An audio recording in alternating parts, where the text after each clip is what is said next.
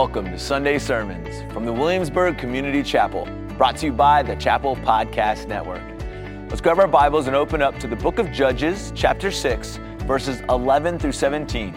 And I'll read verses 12 through 14 for us now, as we prepare to hear from our special guest, Michael Simone, as he brings our final lesson of the year. And the angel of the Lord appeared to him and said to him, "The Lord is with you, O mighty man of valor." And Gideon said to him, "Please, sir, if the Lord is with us, why then has all this happened to us? And where are all his wonderful deeds that our fathers recounted to us, saying, 'Did not the Lord bring us up from Egypt?' But now the Lord has forsaken us and given us into the hand of Midian." And the Lord turned to him and said, "Go in this might of yours and save Israel from the hand of Midian. Do I not send you?" Well, there are things in seminary that they teach you dutifully because you must know these things. And so I had survey of the Old Testament, survey of the New Testament. I had hermeneutics. It's just the study of how you interpret Scripture. I studied Greek. But the one thing that they don't teach you, nobody ever tells you this, is that the basic way that you are going to be able to make sense of Scripture in people's lives is you need stories from what your children do. And so I have lots of stories from what Travis has done, what Ashley has done, and I could do a whole Sunday morning just with those stories about Travis. So if you ever want to do that, call me and we'll get that done. But what they also don't tell you is if your son becomes a pastor, that there's a reverse to the equation, and then he tells stories about you. And so I was driving my car and listening to one of Travis's messages a few weeks ago, and all of a sudden I heard him trying to teach about how men and women are different, and he uses this in his premarital counseling class. He says, when my mom and dad are in New York, they come out of the front door of a hotel. My dad goes to the left, my mom goes to the right. My dad goes on a search for the best mustard in the world, and my mom goes shopping. So the truth is, I don't search for the best mustard in the world in New York City, but I do search for the best mustard in the world. And I've gone far and wide. I've tasted all kinds of mustard on all kinds of hot dogs. So I'm here to give you the results of my survey to edify you this morning. The winner is Feltman's of Coney Island. Feltman's of Coney Island since 1867. This is the original, and it's got a special little zing to it. If you have the taste buds to discern it, I grew up on Gouldens, as many of you probably did. I don't do French's. French's really isn't mustard, sorry. And yellow mustard, it's not really mustard. But brown deli mustard, that's it. So I wanted to buy a bunch of it and give it to you this morning, put it out at the Welcome Center. But every place, it was sold out across North America. So you'll have to go to Feltman's, online. If you just put in Feltman's Coney Island, it'll pop right up, and you can have the best mustard in the world. Sooner or later, you get to learn a truth about life. Because sooner or later, we all end up in a mess. And I ended up in a mess on Christmas Eve, just before I came to the Christmas Eve service here. I was at Little Charlie's. Now, Little Charlie's is a great little place just down the street. They make a homemade soup that's like the best homemade soup you can get in Williamsburg. We don't even have anything that is as good in Virginia Beach. This is just great soup. And so we were early on our trip up from Virginia Beach to come to the Christmas Eve service, Gail and I. And I said, how about we stop at Little Charlie's, we'll get the soup, and then we'll be all set. That'll be our dinner. Then we can go to the service. She said, yes. So we went in, sat down. I ordered 2 soups, and they were having a special chicken with egg in it and noodles. It was just fabulous soup the way that it looked. But I never actually saw it because it never came. Ordered 2 soups. I'm watching my watch. Soup doesn't come. Soup doesn't come. Clock is ticking. Soup doesn't come. I'm thinking about, we've got to get into the service. We've got to get there on time. We've got to get in our seats. Soup doesn't come. Soup doesn't come. Finally, I order a piece of Sicilian pizza, those big chunky square things. I peel off the cheese. I just eat the bread and the sauce. I didn't even finish it. The soup didn't come. The soup didn't come. Finally, I said, we have to get to the service at the chapel. I'll just have to see you later. And I left. I didn't pay for anything. I didn't pay for soup. I didn't pay for a drink. I didn't pay for the pizza. Nothing. And I came here and I hid out at the chapel. And I kept looking over my shoulder, waiting to see if they called the police on me. Am I going to be pulled out of the service? It'd be very embarrassing to Travis and Nina and the girls if I get pulled out of the service in handcuffs. But they didn't. I kept a low profile, and they didn't find me. So now I'm a fugitive from justice. You know, I owe money to Little Charlie's. I'm here in Williamsburg. So what did I do? And somebody after the first service said, you didn't say what you did. So here's what I did. I went back to Little Charlie's and I paid. I went back and I paid. I paid for my sins. I confessed my sins, and we did that the way it should have been done. But sooner or later, we all end up in a mess. Let me tell you a story this morning about a man who ended up in a mess. He's in a mess. He's threshing wheat in a wine press, trying to fly under the radar. You say, how do you fly under the radar in a wine press? A wine press is underground, or it's in a secluded space, or could be in a cave, and nobody can see you. And he's threshing wheat in there. It's not designed for that.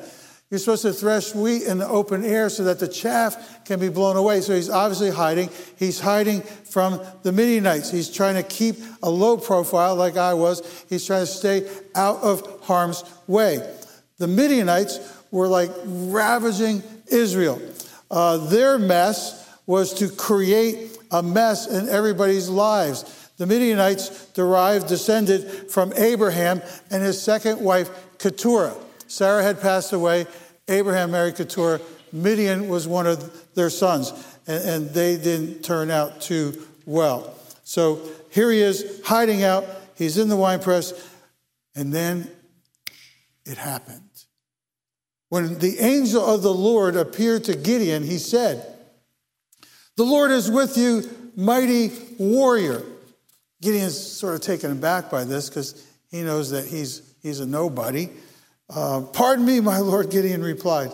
"But if the Lord is with us, why has all this happened to us? Where are all his wonders that our ancestors told us about when they said, 'Did not the Lord bring us up out of Egypt?' But now the Lord has abandoned us and given us into the hand of Midian." We are in a mess. I'm in a mess. The Lord turned to him and said, "Go in the strength you have and save Israel out of Midian's hand. Am I not sending you?"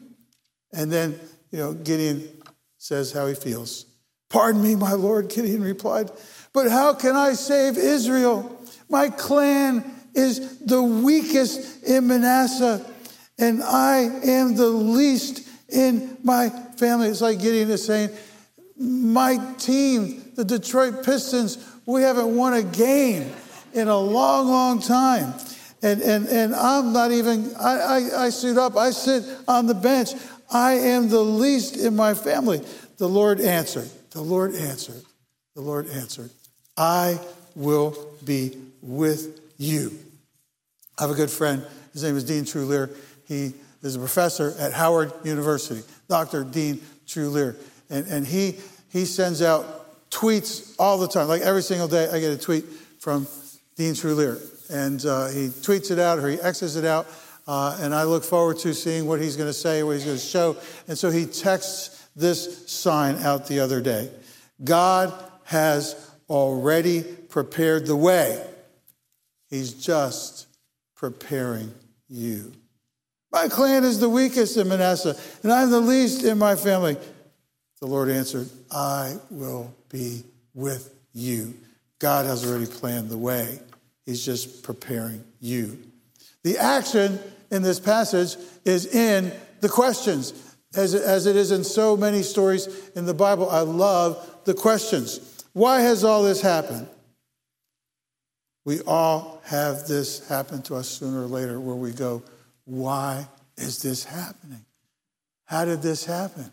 How did I get here? Why did they do that? Why didn't they do that? How am I going to get out of this? Why has this happened? Where are all God's big moves?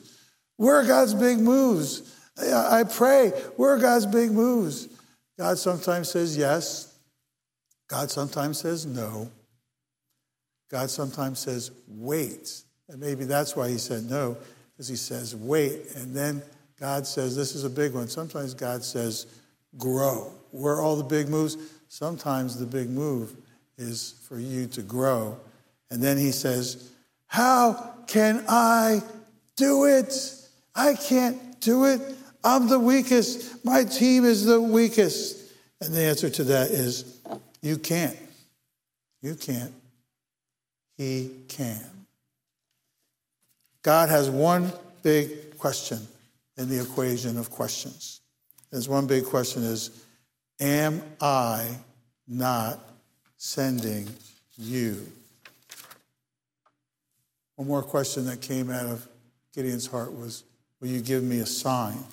And that is going to be, a big part of the story. I once had the opportunity to meet with somebody that I never expected I was going to meet with, because I was leaving the hospital and I was halfway out the door, and God spoke to me and said, turn around and go back down the hall.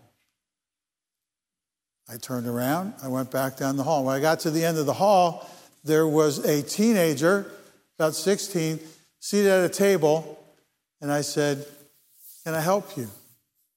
She looked at me and she said, I'm praying that God will give me a sign. And I said to her, I am the sign. And I was at that moment in her life. So then God has this one big question. Am I not sending you? Am I not sending you? God is saying in the Michael Simone translation, which is even farther out than the Message ever goes, I will be with you, and that includes your mess. You see, God has already prepared the way. He's just preparing you. In a Harvard Business Review article, the July-August 2022 issue, there was a great story about 4 ways of looking at life. The first way is through a telescope. When you look through a telescope, you're trying to get a view of something that's so far away, you want to try to define it a little bit better. We have that great space telescope now that's way out beyond where the Hubble ever went, and we're getting all these images back, but it's a telescopic view. It's a very different kind of a view. Then there's a kaleidoscope view. When you look in a kaleidoscope, you don't really get anything that's you can build your life on, but you get like artistic designs, you get colors, you get something that might give you a little sense of joy. There's a microscopic view. You look through a microscope. I remember the first time I looked through a microscope. I bought this little microscope that was like a pen at the Museum of Natural History in New York City. When I was in the 5th grade, we went on a field trip. So now I have my own personal little microscope. And I went and I put it down on a Dick Tracy comic book. And I looked and I found out that the Dick Tracy comic book was just a lot of tiny colored dots. And you couldn't even see a face. It was just dots, dots, dots, dots, dots. So that's another way of looking at things, through a microscope. But finally, there is a panoramic way of seeing things. And that's when you get the big picture. That's when you get the wide-angle view. You see it from east to west. And finally, maybe you understand what it's all about. Gideon was trying to get this panoramic picture. And so he says, God, if you will save Israel by my hand, as you have promised, look, I will place a wool fleece on the threshing floor. If there is dew only on the fleece and all the ground is dry, then I will know that you will save Israel by my hand, as you said. And that is what happened. Gideon rose early the next day. He squeezed the fleece, wrung out the dew, a bowl full of water. He wanted to call it Mountain Dew, but he didn't. Bowl full of water. Then Gideon said to God, do not be angry with me. Let me make just one more request. Allow me one more test with the fleece, but this time make the fleece dry and let the ground be covered with dew. That night, God did so. Only the fleece was dry and all the ground was covered with dew. See, God has an investment in us. He has an investment in you. He wants to get you where you have to go, to do his will, to be his person, to make his word known, to make his light known, to make Jesus Christ known. That night, God did so. Only the fleece was dry. All the ground was covered with dew. When I was the assistant pastor at the Virginia Beach Community Chapel, I needed a sign. I had been invited to speak at the National Association of Single Adult Leaders, which was that year going to be in Pasadena, California, at the Crystal Cathedral. I'm invited. But I wasn't going to get an honorarium. I wasn't going to get expenses. I just had to get there myself if I wanted to do my breakout session. And I really wanted to go, but I thought, I have a big problem. I don't have the money to pull this off. I don't have the money to make this happen. And then I got a phone call. Phone call was from Regent University, and they were having the prayer breakfast for the Neptune Festival. The Neptune Festival happens every year in Virginia Beach. It's a way that they extend the season of coming to the beach. The tourists have all gone home. Kids have all gone back to school. And now the locals can come down. They put up all these food booths and craft booths on the ocean front. And it's a pretty big deal. And it lasts for a whole week. And they have other events that are associated with it. And one of the events is a Neptune Festival prayer breakfast. And so it was at Regent University. They said, we would like you to say the prayer at the breakfast. And our guest speaker this year is Robert Schuller from the Crystal Cathedral. I said, that's my sign. That's it. God is just showing up here. And so I'm all excited. I can't wait for the day to come. And it arrives. I go out to Regent University, to the Founders Inn. And there's Robert Schuller. He's 6'4", shocking white hair, cuts an impressive figure there. And I'm excited for the moment when I get to speak to him. And so we line up to go in to get at the head table, which is a raised table. And I got his attention. I said, Dr. Schuller, Michael Simone, I just want you to know I got invited to speak at the Crystal Cathedral, but I have a problem. I'm not sure how I'm going to pull that off. I'm not sure how I'm going to get there. I just don't have the resources to do that. And he looked at me intently. I got that intent pastoral look. And then this is what Robert Schuller did. He just walked away from me. He just walked away. And I felt pain in my heart. I was left in the dust of Bobby Schuller, just left in the dust. And then it happened. He stopped, turned around, took a couple steps back, looked me right in the eye, and he said this, you don't have a problem. You just have to make a decision. And then we went in, I prayed, he spoke. Last words Robert Schuller ever said to me. Only words Robert Schuller ever said to me. You don't have a problem.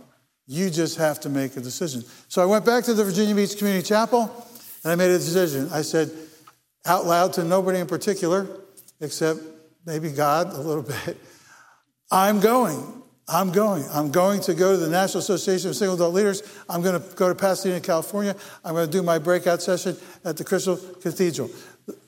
But I had nothing. I still couldn't pull it off. Nothing had happened, really, but I made a decision. In the fall of each year, I invented this coming back to church after the school year, and I called it homecoming. And so we did it as a ministry.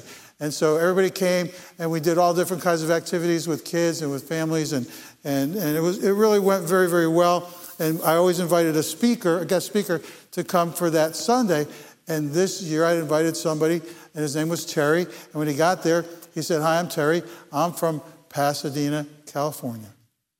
I said, "Well, Terry, that's really interesting because I got invited to speak." And almost before I got the words out of my mouth, he said, "Hey, you can stay in my apartment. As a matter of fact, you can have my apartment for the weekend. And if you will drive me to the airport, because I have a speaking engagement, if you'll drive me to the airport, you can have my car." So now I have his car, a Mercedes-Benz. I have a Mercedes-Benz and an apartment in Pasadena, California. I just have to get there. So I went in to the interim pastor at the time. Maury Cottle had stepped down, and Larry Schoaf was the assistant pastor, the interim pastor. And I said, "Larry, I just need a plane ticket to go speak at the National Association of Single Adult Leaders." He said, "That's fine. The church will do that for you." And so I was there. I just needed a sign. And sometimes we need a sign like that. And it can be one of the most important signs in your life. But there are some questions for your mess that comes out of this story also. What has God clearly told you to do that is way outside of your comfort zone? You feel like, "I'm the weakest. I don't think I can do this. God, why'd you put this in front of me? God, why'd you ask me to get involved in this ministry, in this mission, with this class, with this Bible study? What has God clearly told you to do that is way outside your comfort zone? God, why did you ask me to give this? Why did you ask me?" Have you asked God for a sign? Now, you can't ask for a sign for everything. Some things you just know you're supposed to do. They're just etched into the fabric of your life. But have you asked God for a sign when it's really an appropriate time to say, "God, can you show up in a way through a person?" It's usually a person, or it's a scripture, or it's something that you're reading from a Christian author. God, can you show up in a specific way to show me I'm going in the right direction? Do you believe God is with you? Do you believe he is walking with you? Do you believe what it says right up there behind me? You are the vine. We are the branches. I'm the vine. You are the branches. And we can't do anything without him. Have you made the decision to move forward? You don't have a problem. You just have to make a decision. In February, I was at the Dallas Cowboys training facility in Dallas, Texas. I'm not a Cowboys fan. They won last night by a point. I'm happy for them. I'm happy for Dak. I want to see him get there. But I'm a Giants fan. Okay, and I've always been since I was young. So I was at their training facility. It's the most amazing facility that you could ever imagine. One word hangs loudly in the air everywhere from the moment you approach. They've got banners. The banners all say resilience. And the whole idea here is winning. How are we going to win? When are we going to win? What are we going to do to win? As you get inside, there's a whole wall. And the wall says 5 Super Bowl wins. It's a lot bigger than that. It expands to the whole wall. 5, it's like they want to intimidate you. 5 Super Bowl wins. There's another sign over here that says, train like a cowboy. And then they have a pristine football field right in the middle of the facility. It is pristine, it is beautiful, so that when they have a meeting and they say, Dak, what do you think about this play? Do you think this will work? They go, well, let's go out and just try it right now. And just go out there in T-shirts and shorts and just run the play and run it a bunch of times. It's a football field that nobody plays on right in the middle of the facility just for fun. Downstairs is a huge food court. It is amazing. And then there's this sign outside of this team room that says, we will out-hit every team we play. And everybody signed it. We will out-hit every team we play. We are in this to win. So I go in. One thing you have to know about me, when I'm on a tour, I was on a tour with a group. I'm not very good on tours. Usually what I end up doing is I go on my own tour. And I usually get in trouble that way, but it's just how I am.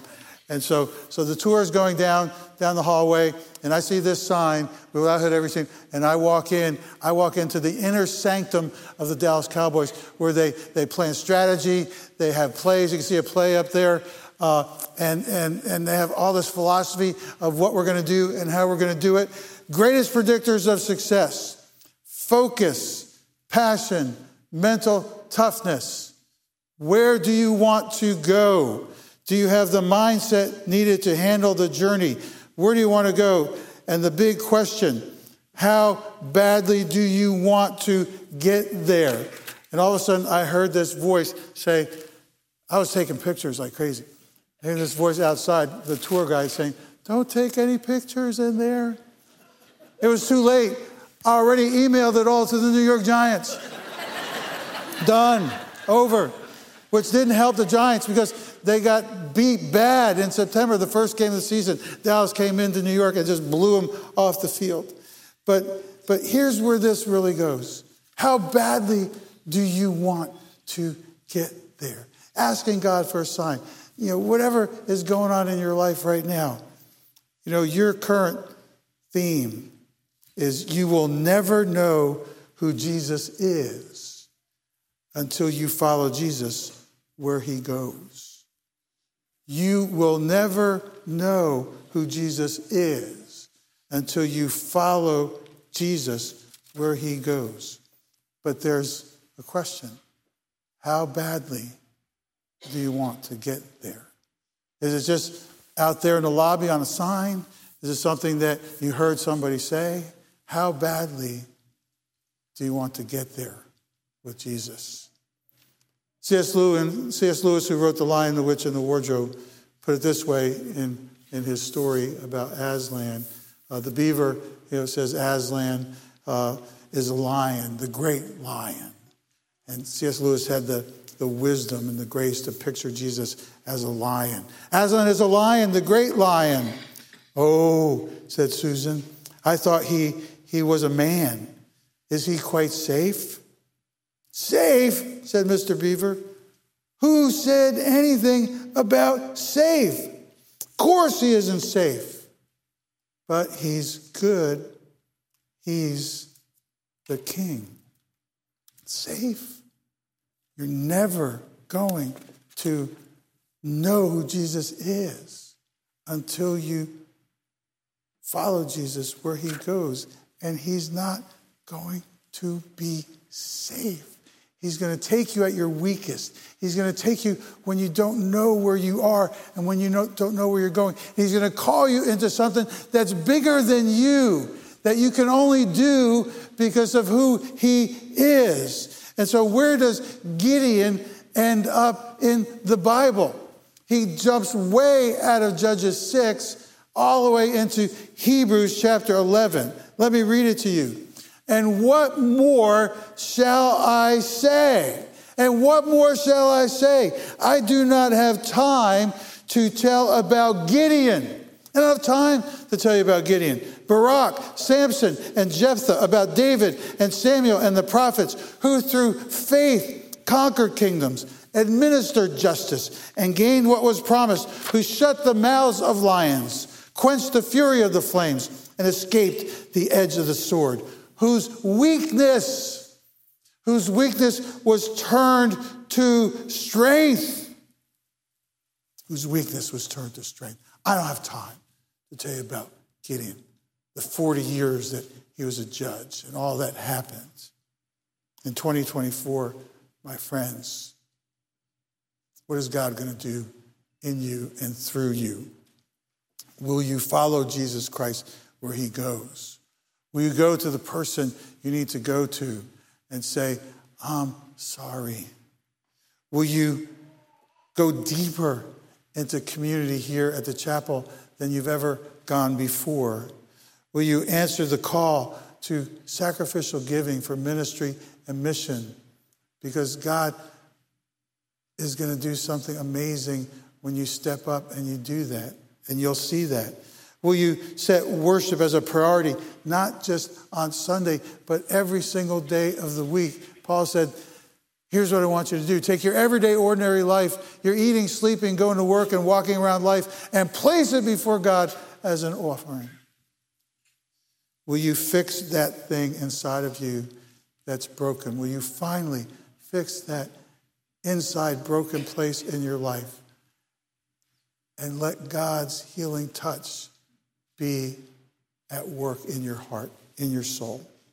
In 2024, will you hear the echo of the angel of the Lord who said, "Am I not sending you? It's what I'm doing with you." I'm weak, God, my team is weak. Am I not sending you? And will you hear the echo of a team room in Dallas, Texas, where on the board it says, "How badly do you want to get there?" This, my friends, is the story of your life. It's not just Gideon's story, it's a story of your life.